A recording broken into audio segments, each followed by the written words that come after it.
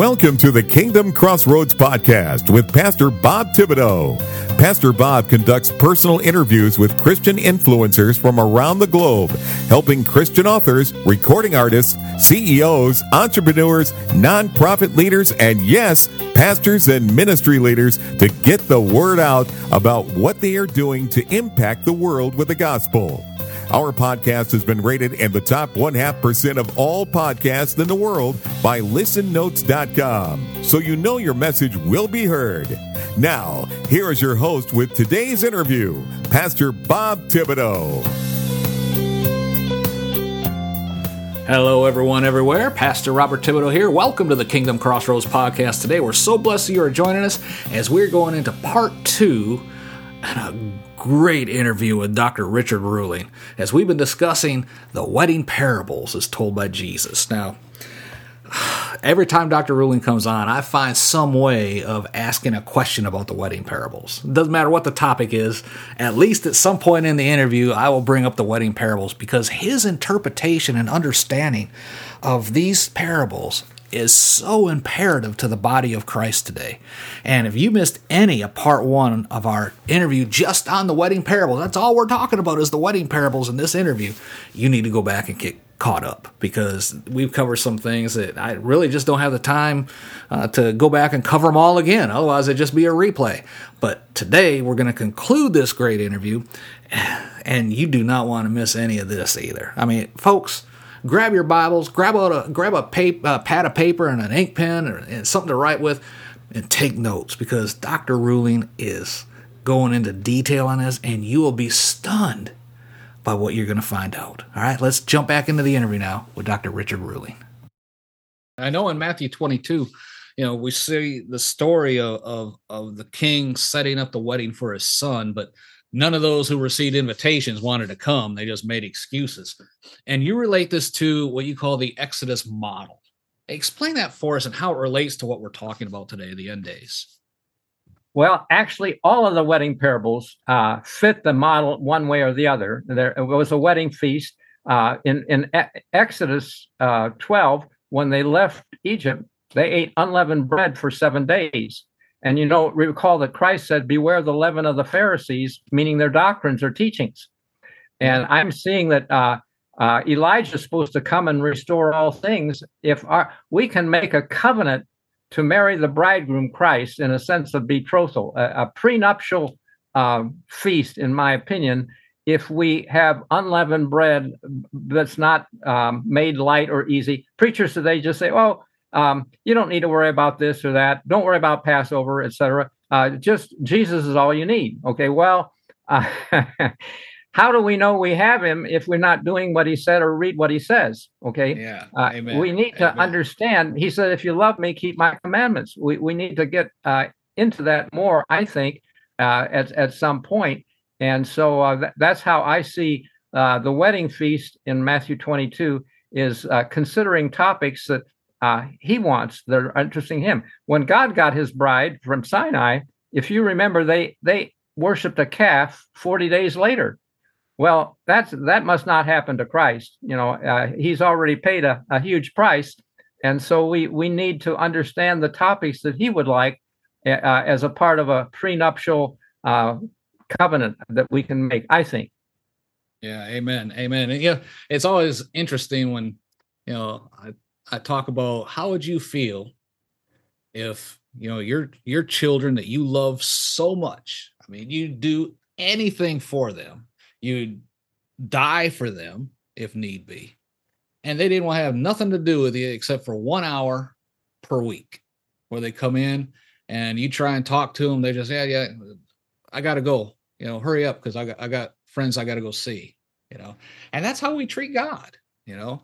You're fortunate if he's fortunate if his children show up 1 hour a week, let alone want to have a conversation with him. I mean, it's, when you put it like that, it just shows you how far we as a human race and people have just gone to hell in a handbasket, for lack of a better term. I mean, it's just, it saddens me when I think about that, how God must feel when his own kids don't want to have nothing to do with him? I have an idea that I'd just like to suggest, and that is that in God's, it's nice that I can get a Social Security check once a month from the government, but God had a different plan for Social Security. And the idea is that you invest yourself in your children when they're young, and they take care of you when they get older. It was the firstborn got a double portion, and he had extra resources to take care of his folks, basically. Yep.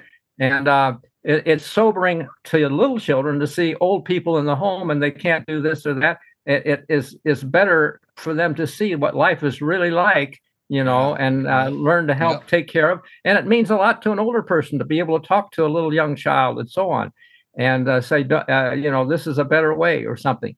And so God has a plan. But if we don't invest the time in the young, we may not have their help when we need it too, basically. That's evident. And so God's plan is better as a total perspective. Amen.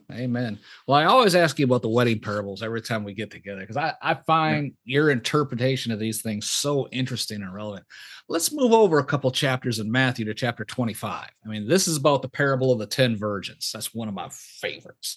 And 5 took oil, 5 didn't. And how does this fit into what we're talking about with this Exodus model? And what does this parable contribute to the overall discussion of what's about to happen in 2023?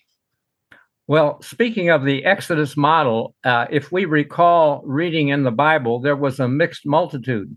The fact is that God allowed some of the Egyptians who were really convinced that God was in this, and they didn't want to be part of Egypt, which had done bad stuff. They left with with the Israelites, okay? And God isn't counting anybody out, really, except I think Christians that don't want to pay attention or look closely now it's typical for people, human nature, to say, well, let's wait and see if there's going to be an earthquake next spring, okay? Well, if you wait till then, there's too much to get ready about. These topics of unleavened bread, what are they, that God wants from me? If wait and see is requires no faith. And Hebrews 11:6 says, without faith, it's impossible to please God. So God wanting a faith relationship where we learn to love him, trust him, do what he says without being proven or whipped. Okay. And I think that now is a good time as any to start getting interested in reading and finding out what it's about, because there's, I can promise you, it's not, the foolish virgins just didn't get there in time, basically. For the wedding, and they were shut out. And God isn't wanting to shut anybody out, but they just weren't prepared. And I think we just see the Egypt model does fit one more way. For example, I was taught a rule of first use when I was in Bible class in high school. And where a word or phrase is first found, it often has a meaning or context for end time, because Christ is first and last, Alpha, Omega. And so you go to where in that wedding parable, remember there was a cry at midnight, the bridegroom comes. Mm-hmm. Well, if you follow this rule of first use, that midnight cry occurred in Egypt. When death fell on the Egyptians, a great cry went up at midnight. And my point is that's an information for us that it's going to be not just a gentle Jesus knocking at our door. It's going to be life and death issues, like in the book of Daniel. Daniel and his friends faced life or death issues in times of judgment. The word Daniel means God is my judge. God delivered him. The judges in the Bible were deliverers, okay? Like Samson was a deliverer, Gideon was a deliverer, and so on. And God is going to deliver us if we really are tuned in and claiming his promises and doing the best. But if we just wait and see, we're going to have our house broken, I think, et cetera. Yeah, amen. And with those 10 virgins, the scripture also says they all were asleep. They weren't staying awake at midnight. They, it could be tonight. We better stay awake just to make sure. No, they were all asleep. I once told my dean that I was working under, there are two sides to every coin, and you think of wise and foolish. And he said, no. There are to the coin, there are two sides and an edge. And I applied that to this wedding parable. I want to be part of the voice that wakes them up. The bridegroom comes. rather than wise or foolish that are asleep. Amen. Amen. Yeah. And so I think we can. Amen. But I think in the first wedding parable, Matthew 22, they send the king's servants send an invitation to invite people, and we can do that. We can all be part of the voice. There's going to be a wedding. Come to the feast, study it out, understand it, etc. Amen. I had not seen. See, revelation right there, folks. Right there. be the edge of the coin. Praise God. Amen. I love it. And you notice the edge is a very narrow path that you got to walk. Amen. And it goes through the slot on the edge. Right. If you don't have the edge, you might not get in. I don't know. Amen. Amen. Praise God. Hallelujah. And if we move over to Luke chapter 12, that reference, especially in verse 36, Jesus tells us to be like wise servants who are waiting for their Lord to return from a wedding, right? Not to go to a wedding, but the Lord to return from a wedding. Explain that for us in light of what we've been discussing. Good question, and I've wrestled with that myself, but I believe in Daniel's 7th chapter, the kingdom is given to Christ in heaven, and he gets it from the Father, and so then when he says, "You're in your hands, son, go to it," then those events will happen. So in that sense, it's authorized by the Father as the wedding, and but it's our response as to whether we're in it or not, if you follow that understanding. And I see that it says that when he comes and knocks, we must open immediately. The rule of first use, again, applies to that. In the King James Bible, I like it. There's the word immediately is not found in the Old Testament. It's found in Matthew 4, verse 17, I believe, where Christ calls James and John to be his disciples. They immediately leave the ship and their father and follow him. Okay.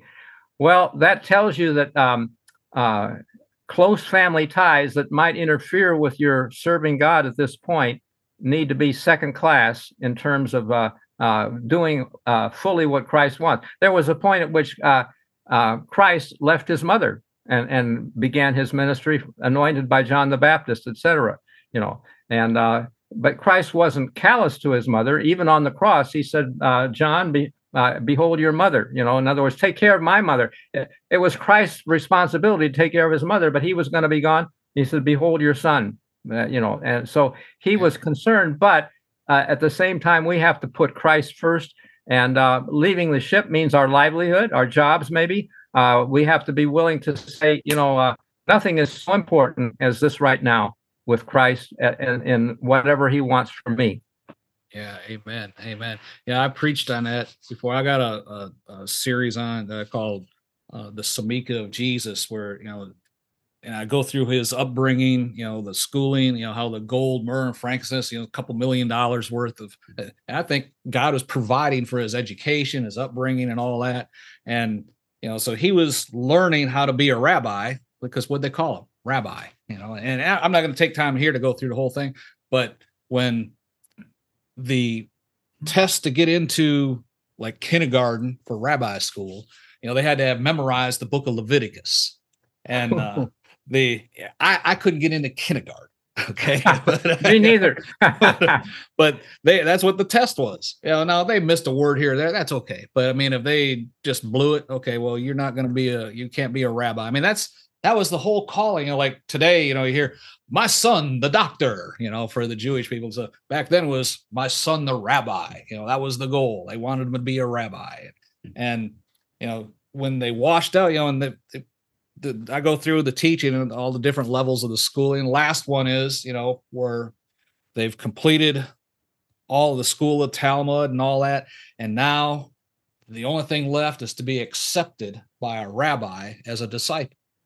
And they got different callings. Yours is medical field. Mine was management and stuff like that. Well, you got different aspects of being a rabbi as well that they teach, And, so they would kind of flock over to that little area where, they would go in and the rabbi would interview them, and all they're longing to hear was that, "Come, follow me." And now they're there for the next 18 years, and then they can become a rabbi, right? Well, what did Jesus tell all of his disciples when he called? "Come, follow me. So these guys had washed it out, and he might have been brought up, playing in the yard and all that stuff with all these guys. And now here, a rabbi, because he's already been baptized, he's in rabbinical clothes, they're calling him rabbi, right? He goes up, Matthew and all that, come, follow me. That's all they ever wanted to hear their whole life, but couldn't. And now here's his rabbi that says, come, follow me. And when I preach on that, I talk about it. Poor John, or Zebedee, he lost his entire crew with no notice. Like, see you, Dad. But yeah, amen. I didn't mean to go off on that tangent there, but when you said that, that just sparked that memory about how I did that study on that before. Praise the Lord. But when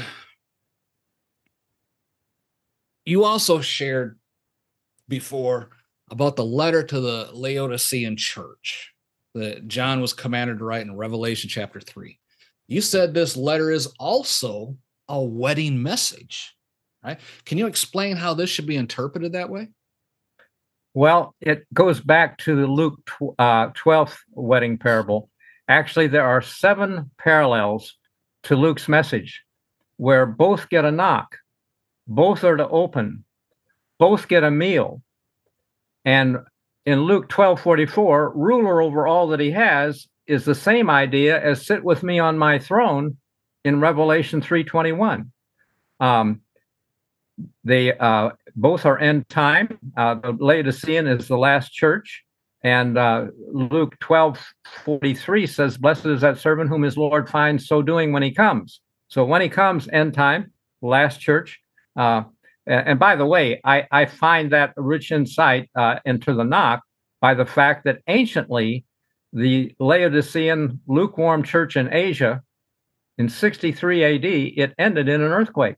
Oh, okay.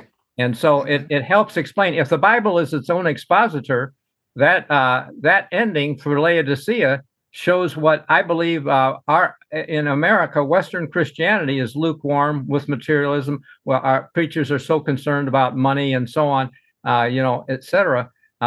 We should want and need money for extending the gospel and doing what we need. But beyond that, to have some jet or some, what Christ walked, except he rode on the triumphal entry, he rode on a donkey.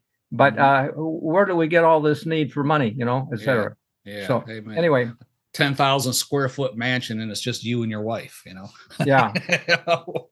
This does not make sense. I agree. Amen. Yeah. Praise the Lord. I did not realize that church had ended in an earthquake. Wow. Okay. See, folks, that's why we have experts come on here. Dr. Ruling is just revelation knowledge. Praise the Lord, which takes me to my next question. But go over with our listeners at the end of the book of Revelation. Chapter 22, verse 17 actually closes the Bible discussing a wedding. Share with us that one more time, wrapping up all that we discussed today.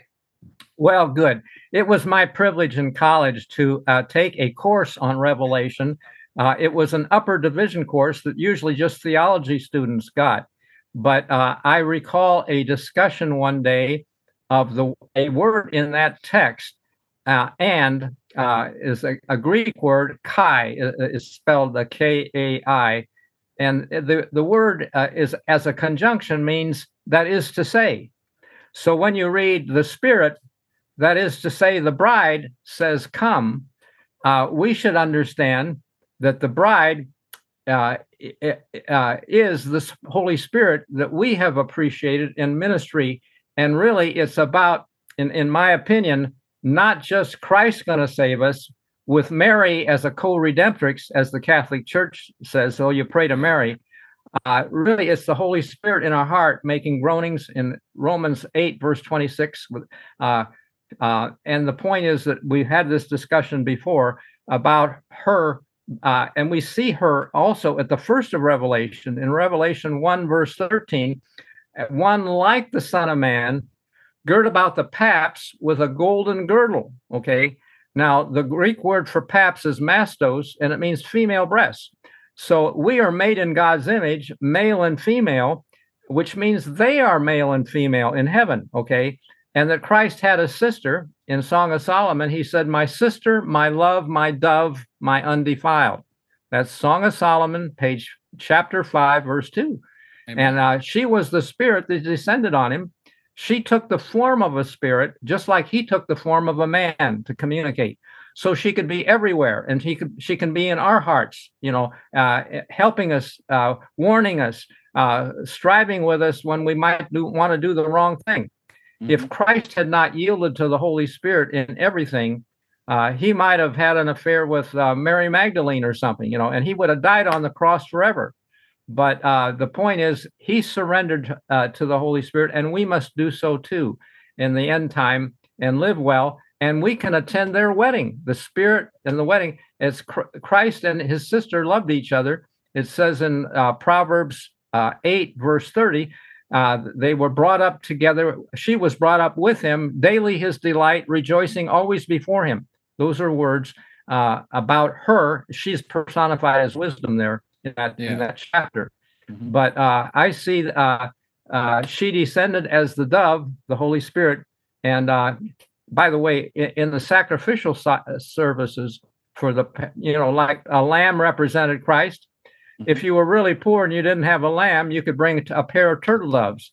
And the head was wrung off of one dove, and the blood, the other dove was dipped in the blood and set free. Well, that was like the Holy Spirit. She had blood on her from. How would you feel if the one you love so much had to be crucified in front of you and you couldn't stop him?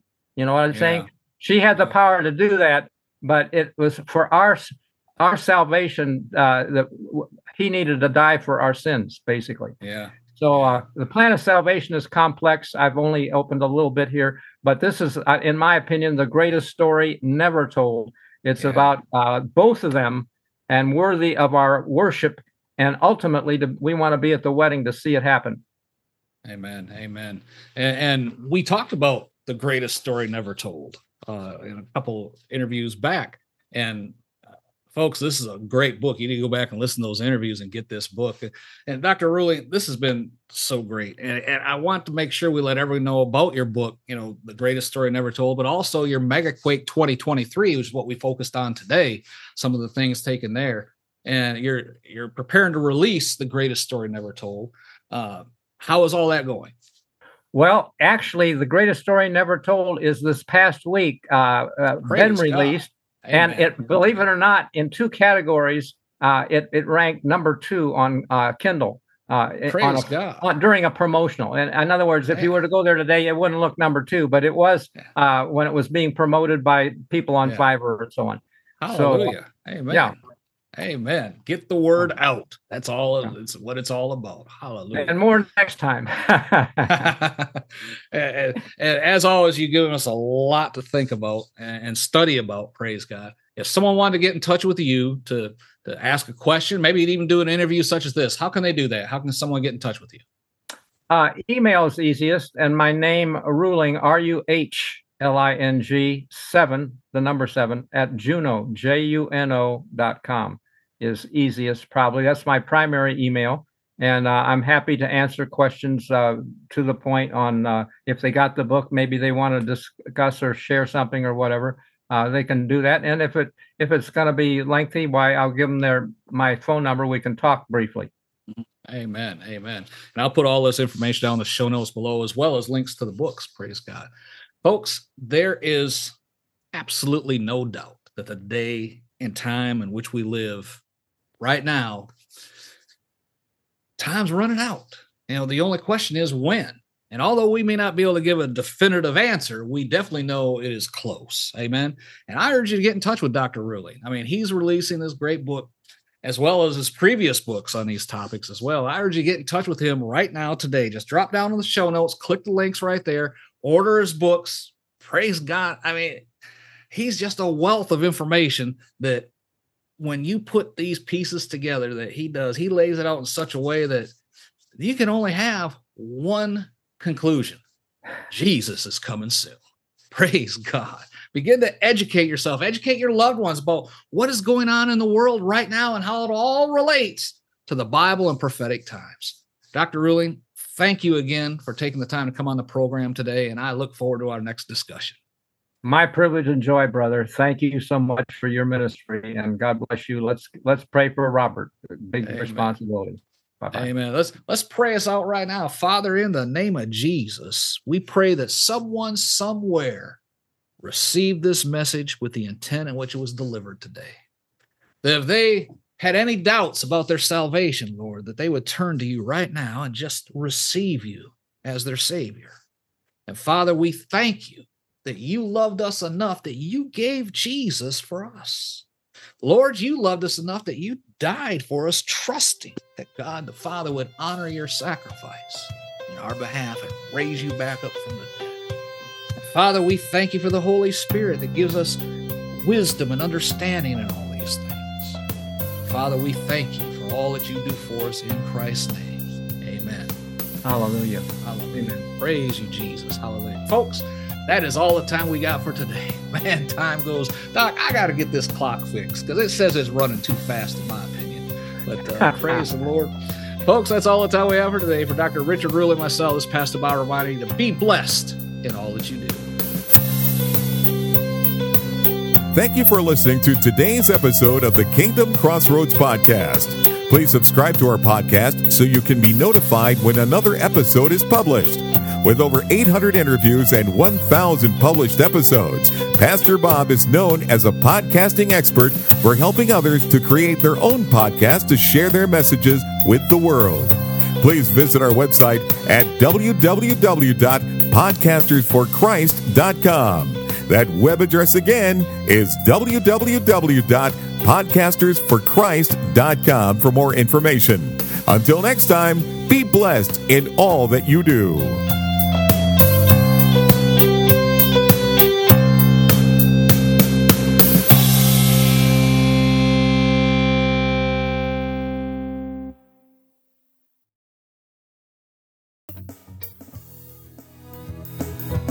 Are you a Christian entrepreneur, coach, or author with a message that needs to be heard? Picture this: your voice reaching thousands, your story inspiring hearts, and your business flourishing like never before. Introducing Faithcasters, the ultimate platform that connects faith-driven professionals like you with the power of podcasting.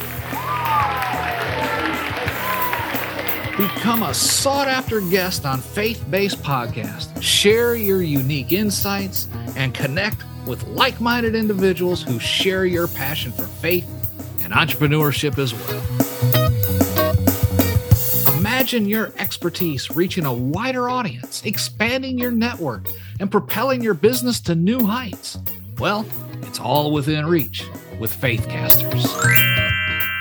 So don't wait. Take the first step today on your journey to greatness by visiting our website at faithcaster.org. That's faithcaster.org.